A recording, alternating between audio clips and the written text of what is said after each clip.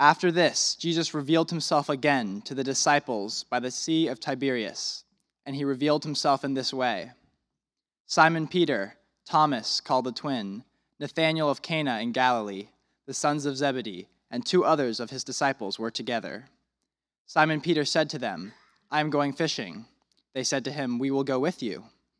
They went out and got into the boat, but that night they caught nothing.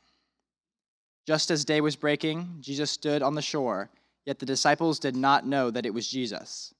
Jesus said to them, "Children, do you have any fish?" They answered him, "No." He said to them, "Cast the net on the right side of the boat, and you will find some." So they cast it, and now they were not able to haul it in because of the quantity of fish. That disciple whom Jesus loved therefore said to Peter, "It is the Lord." When Simon Peter heard that it was the Lord, he put on his outer garment, for he was stripped for work, and threw himself into the sea. The other disciples came in the boat, dragging the net full of fish, for they were not far from the land, but about 100 yards off. When they got out on land, they saw a charcoal fire in place, with fish laid out on it and bread. Jesus said to them, "Bring some of the fish you have just caught." So Simon Peter went aboard and hauled the net ashore, full of large fish, 153 of them. And although there were so many, the net was not torn. Jesus said to them, "Come and have breakfast." Now none of the disciples dared ask him, "Who are you?" They knew it was the Lord. Jesus came and took bread and gave it to them, and so with the fish. This was now the 3rd time that Jesus was revealed to the disciples after he was raised from the dead. The word of the Lord. So many of you are very familiar with the updated polling on religious participation in the West and in the U.S., and the rise of the largest or fastest growing religious group in America, which is that of the nones, right? N-O-N-E-S, people who do not associate with any religious side at all. It's skeptics and doubters. It's particularly high amongst millennials and Gen Z, so people 35-ish and under. It tends to be the main fastest growing religious group is identifying as none, nothing at all. And honestly, it's because, look, it's actually hard to believe in God. If you've grown up always believing in God, that's not a given thing. It's hard to believe in God. It's hard to kind of go into the intellectual process of being able to believe in God whom we don't see. And so for many people, I think it's just easier to not associate with anything at all. But I find that when I'm in a conversation with somebody who associates in that way, kind of an agnostic, a skeptic, a doubter, what I always want to do is get to this question: what do you do with Jesus? You've got to do something with Jesus. Who he is and what he claimed. Deal with Jesus, and then figure out whether you believe in that God. With churchgoers, religious people, it's actually not much different. Because I think with many of us, especially if you're like me and have grown up for many years, your whole life in the church, we begin to have these assumptions and associations with Jesus that are both true and sometimes distorting. So, as a faithful Christian, you would believe that Jesus is God, as I do. But we can also get to a point where we so exalt him, so glorify him, that he is wholly other, that this God is basically unapproachable. Or we add on all these religious rules. And then that God, that Jesus is completely unappealing. John 21, that we just read, the first half of John 21, pulls us back to the appeal of the real Jesus. The real Jesus in his risen humanity. And that's what we're going to look at this morning. The real Jesus, get this, the real Jesus has a personality. You might even say he's a bit of a character. Like you have friends or you have kids that are like, oh, a lot of character, a lot of personality. Everything about Jesus, as you read the stories and the narratives of who he is, what he does and how he interacts with people, is not a two-dimensional cutout figure.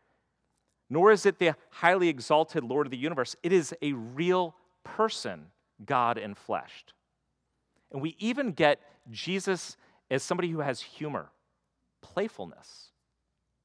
Probably laughed a lot, and people laughed with him. Let's read verses 4 through 6 of this episode that's part of the resurrection narratives. What's happened is this is a couple days to a couple of weeks, a week or so after Easter. He's already appeared to Mary Magdalene. He's appeared in the upper room. He's appeared to Thomas, okay?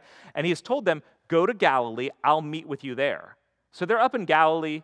They're waiting around for Jesus to show up again. Peter decides to go fishing, calls the boys, hey, who wants to go fishing? I'm going fishing. Let's go. This is what we do. I'm a fisherman. And then it says in verse 4, just as day was breaking, so dawn is kind of hitting, the sun's not up yet, Jesus stood on the shore.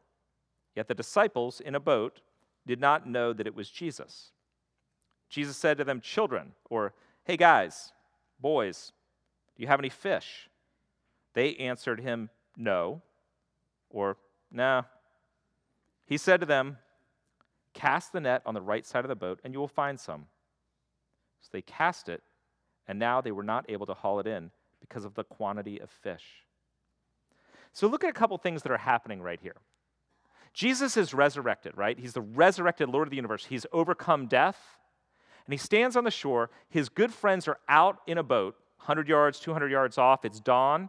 It's kind of rising, and they don't recognize him. And he doesn't do anything to tell them it's him. He's not like, hey guys, it's me, Jesus, how's it going? He intentionally hides who he is in some way. And then he says something that any passerby might say, or somebody really annoying if you've had a bad night of fishing. Hey, did you catch anything? How's the fishing? And then he says, try the other side of the boat. And you can almost imagine Jesus kind of giggling inside, right? Like he knows what he's doing. He knows full well what's going to happen.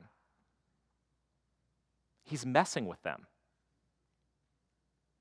And he's harking back to their original calling 3 years earlier. Most of these guys that are in the boat are the ones that he called in almost the exact same way. In Luke chapter 5, we read one of the iterations of this story. What happens in Luke chapter 5 is very early on in Jesus' ministry. He's preaching on the edge of the Sea of Galilee, and there's so many people he has to get into Simon Peter's boat. Simon Peter and John and the others who fish with him have been fishing all night. They've caught nothing. Aha! Fishing all night, caught nothing. Jesus simply borrows their boat, pushes out from shore like 10, 20 yards, starts preaching from there so that he can have some space, like kind of like me to you guys right now. When he's done preaching, he says, hey, put out deeper. And let's read here. Let's pick up in verse 4. And so when he had finished speaking, he says to Simon, put out into the deep and let down your nets for a catch. And Simon answered, Master, we toiled all night and took nothing. Almost the exact same set of words. Well, except in the later one, he just says no. But at your word, I will let down the nets. Basically like, look, you're a carpenter and a rabbi, and we are professional fishermen. We know these things. All right, I mean, yeah, you're the preacher, you're the rabbi. Okay, we'll let down the nets. So they do. When they had gone out and let down the nets, they enclosed a large number of fish, and their nets were breaking. And they signaled to their partners, goes on to say, so when Simon Peter saw the fish, he fell down at Jesus' knees, saying, depart from me, for I am a sinful man, O Lord. Peter's like, I doubted you. I see who you are. And he falls down, like, depart from me. I'm a sinful man. Jesus is recalling this whole event. And this whole event was probably one they retold over and over again, as friends do. And probably they even joked about Peter. Like, remember how you said, okay, fine, we'll let it down. And then all of a sudden you were like bowing down to him? Like, what an idiot, Peter. Like, that was so great, right? Remember that? And then he said, come follow me, and we did. Everything about this episode, Jesus standing on the shore, not letting it be known who he is, calling out to them, hey, did you guys catch anything? How's the fishing? To try the other side of the boat. It has all the tells of an inside joke. John Eldredge, in his book, Beautiful Outlaw, which recasts Jesus in the real human Jesus side of things, says it this way. This episode has all the wink of an inside joke. The running gag between mates, where over time all you need to do is start the first line and everyone cracks up all over again. Try the other side. When they do, they probably, he's laughing. Try the other side, Peter. Does that remind you of anything? Because we worship Jesus as Christians, as religious people, churchgoers, I think, especially over time, if you've been a Christian for a long time, we begin to imagine Jesus in some way that ends up sounding or feeling almost, in my own head sometimes, almost like a stiff royal. Like, it's like kind of the queen and then Jesus. Probably, a proper accent, always full of comportment. I mean, he's the Lord of the universe, right? Instead of what we see here, which is a guy who's kind of winking, probably giggling as he's saying things, trying to hide it, with humor and laughter and fun. And we get this if you actually look at the stories and read them. Even in the Gospel of John, it's filled with Jesus' playfulness in his words. Nathanael and Philip, when they're first called in John chapter 1, he says, Nathanael, I saw you under the fig tree. I know what you were doing. A chapter or two later, he's talking to Nicodemus, who's this very wise, learned man. And of course, he throws him off of his game by saying the first thing he says, you must be born again.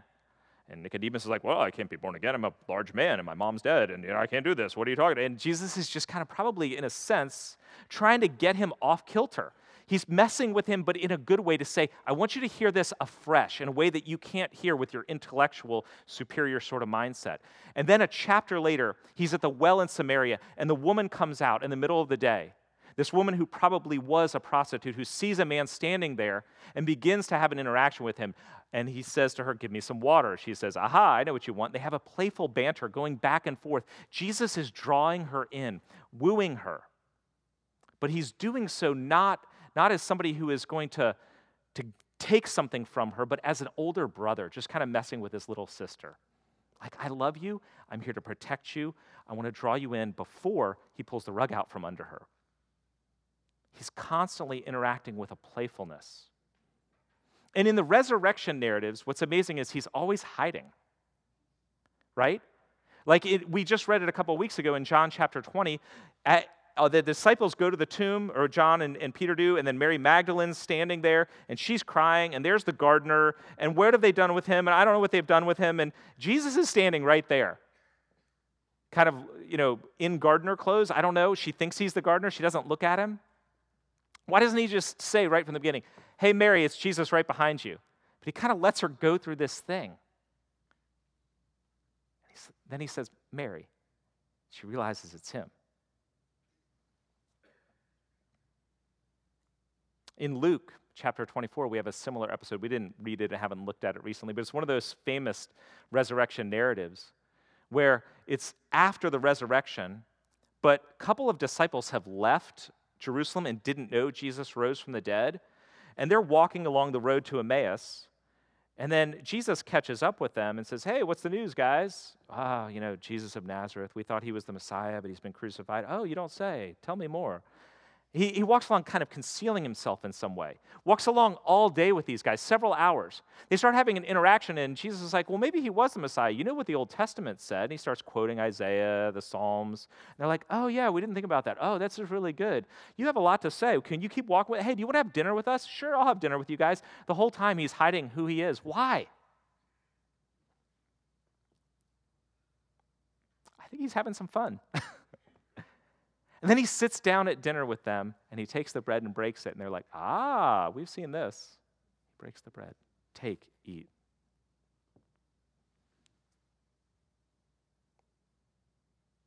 Why does Jesus hide himself? It's almost like he's a mischievous little kid trying to play hide and seek. And I know it's a little like kind of beneath Jesus for him to be like this. We kind of want to lift him up a little bit, but like, maybe it's okay to be playful. Maybe God himself has a sense of humor.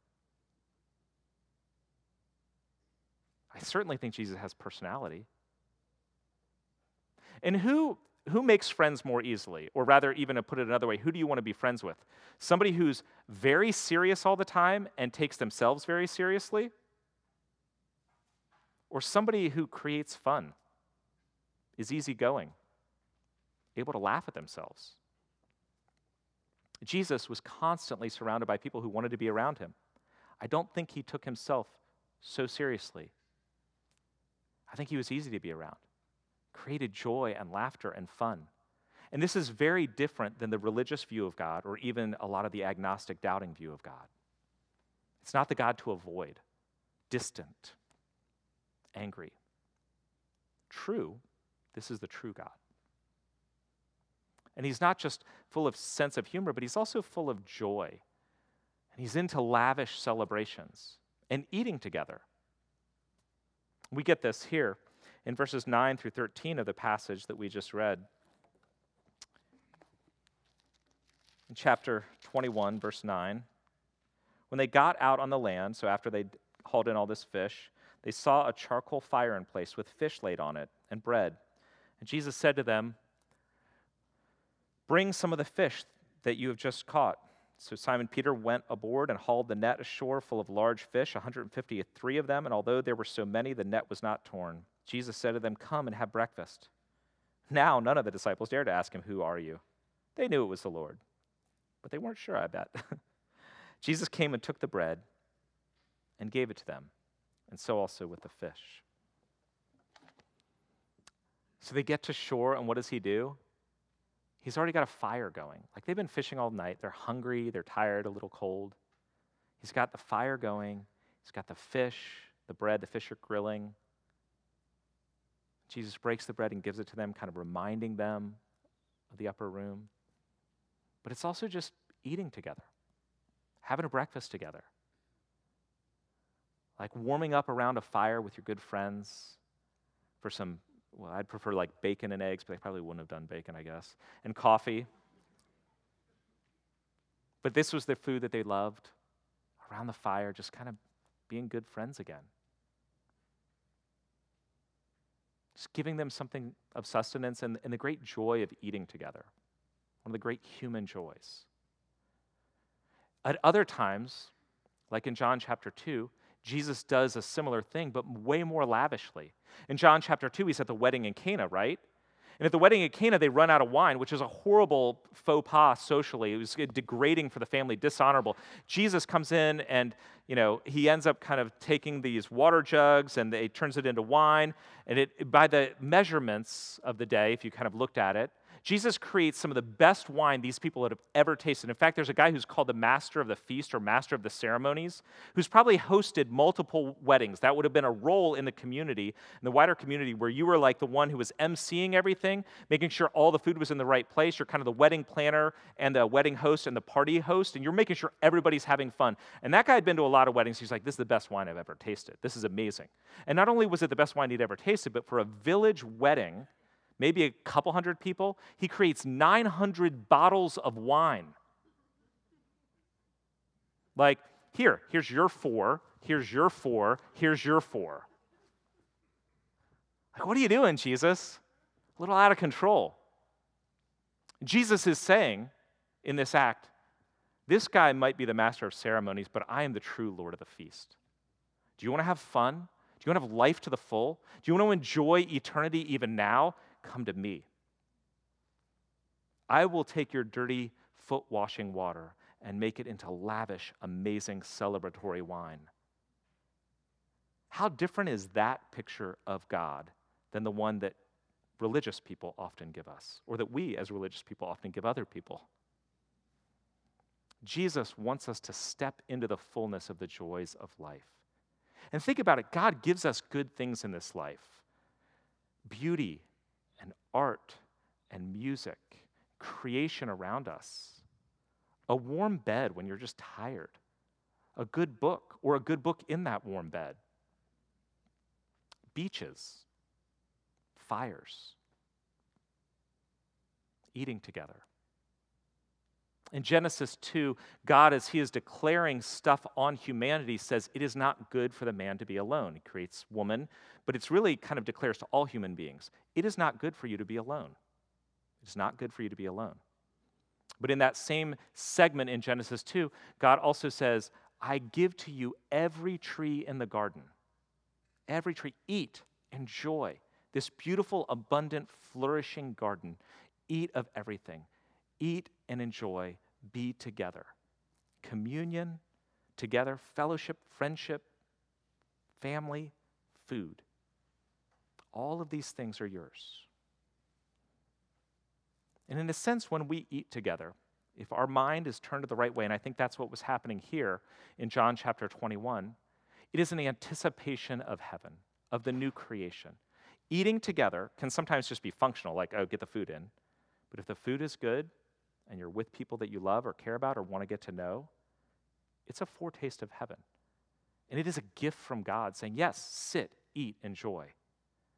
What a chef has created is amazing.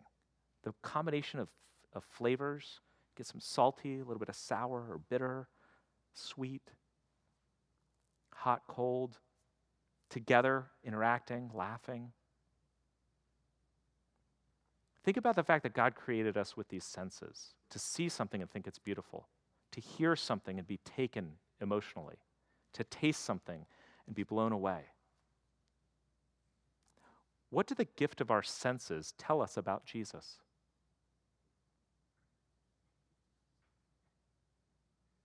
And then think about this Jesus who lavishes the wine, who sets up the fire and the breakfast for his friends.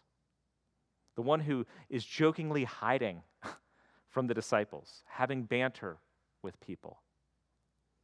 The one who's giggling inside as he says, throw the net on the other side. Does this Jesus of humor and joy and playfulness match the version of the Christian God that you grew up with? Does it match your experience of church or CCV or your devotional life? I hope it does, but my guess is it doesn't that much. And to the extent that it doesn't, you and I, we are missing out and maybe even shutting ourselves off to the real Jesus, the true God. And that's the problem of our religiousness. And religious Christianity is the same sort of way. We have some senses of God which are actually true, like God is wholly other, so WH, holy, like holy other God. God is the creator of the universe, the sustainer of all things. He is omnipotent, omnipresent, all-knowing, God Almighty who always was and is to come. And sometimes we hear that and we create all these rules and seriousness in order to kind of like mitigate our fear of this God. It doesn't match the joy, the humor of this Jesus.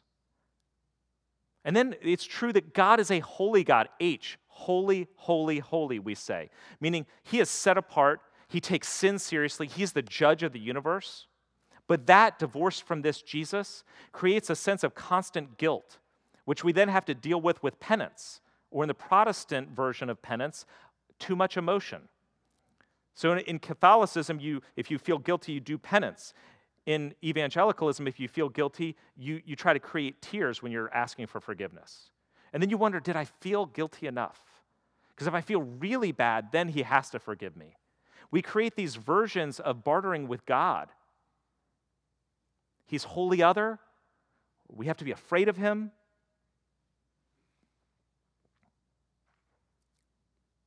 And Christians, we end up looking like lawyers and judges. Instead of enjoying God ourselves, sharing the good news of this joy and this Jesus with others, we as religious people are always trying to protect God's reputation or earn God's favor. Later on in his book, John Eldredge, talking about the same passage, says millions of people have spent years attending church and yet they don't know God. Their heads are filled with stuff about Jesus, but they do not experience him. Not as the boys did on the beach that day. There are millions who love Jesus Christ but only experience him occasionally, often stumbling along short of the life he promised. No wonder so many 18 to 35-year-olds identify as nuns, and so many other people just reject Christianity altogether. But here's something I want us to remember. Jesus is God. Okay, so Christianity holds this. Jesus is God. What do I mean by that? Think about this. You want to know God. What is God like? I can't see God. What is God like? What is the fullness of God like? And God says, oh, you want to know me fully, completely? Jesus. The Creator, Lord, holy, holy other God. What is he like? He's like Jesus. What did Jesus do? What was his personality like? His life, his sense of humor, his lavish, extravagant generosity of wine, his kindness and mercy to those who were crushed in spirit, his humility, his honesty. That's God. And think about it. The disciples are fishing, and Jesus is resurrected from the dead, right? So he's literally like in a victory lap form. He has just won. He has just conquered Satan and sin and death. He has just dealt with the forsakenness of the Father and dealt with all of human sin and created the ushering in the new creation. The eternal kingdom is here, and now he has risen never to die again. He's entering into glory. And he invites them to breakfast on the shore. Hey guys, come on over, let's have some breakfast. Jesus does not stand there on the shore in his transfigured, glowing state like in that passage in Matthew. He's not just standing there glowing like, look at me. He's not floating above them, trying to show off like, bam, take this, resurrected me. He's on the shore with a fire, serving them, just wanting to eat with them. Ordinary life is the stuff that God wants to use. We read this in verse 3. I didn't have us read it earlier, but in verse 3, Simon Peter says to the other disciples that are there, I'm going fishing. They said to him, we will go with you. They went out. They went out into the boat, but they caught nothing. Everything about that has ordinary, mundane written all over it. Maybe you don't go fishing every day, but that was their career. That was their job. It's like saying, hey, I'm going to go shoot off some emails. I'm going to go into the office because I have to print some things. Anybody want to come with me? Nah, it kind of sounds boring. It's the everyday mundane things. The sort of thing these fishermen did year in and day out, year in and year out, their whole lives until they started following Jesus. And Jesus, as he appears to them, again, is not transfigured, not floating. He's just a passerby, some dude on the shore that he can't really fully see who's like, hey, how's the fishing? Try the other side. He's just a guy messing with his old friends. He knows the joke. They eventually do too. What does that tell us about the nature of God? What does it remind us about the goodness and even the glory of ordinary life, of work and food and friendship and simple joys?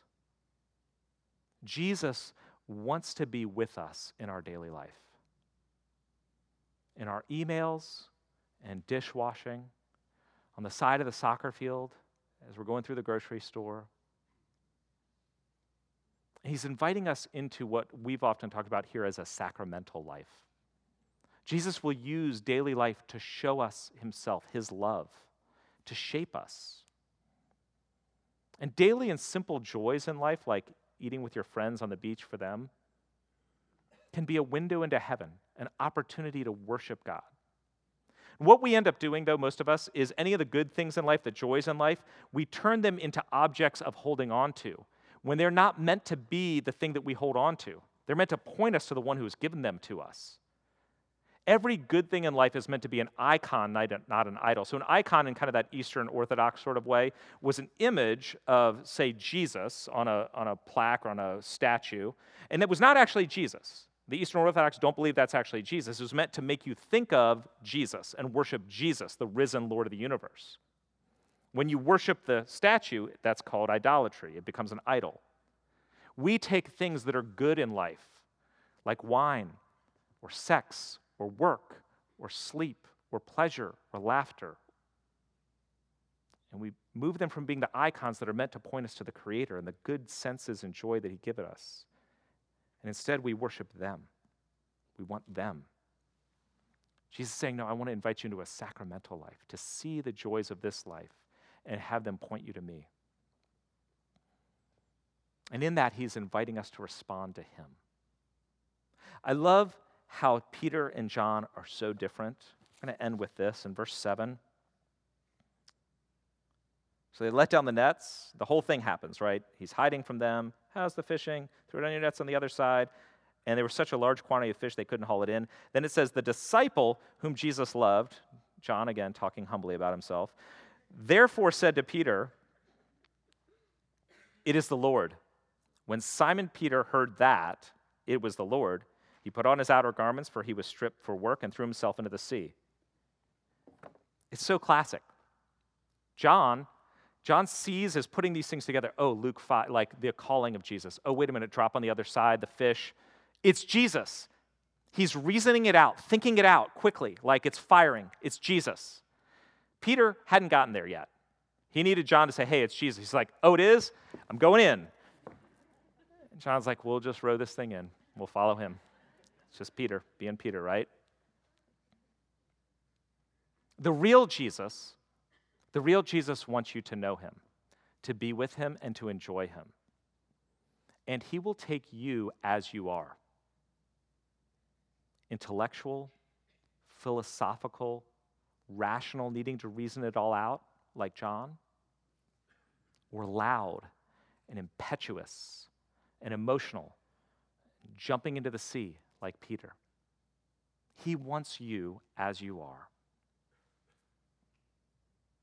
It's like for each of us, every single day, the real Jesus is waiting on the shore for the real you. He's saying, come on in, let's eat together. Let's pray. Lord Jesus, as we see these stories of the risen you, open our eyes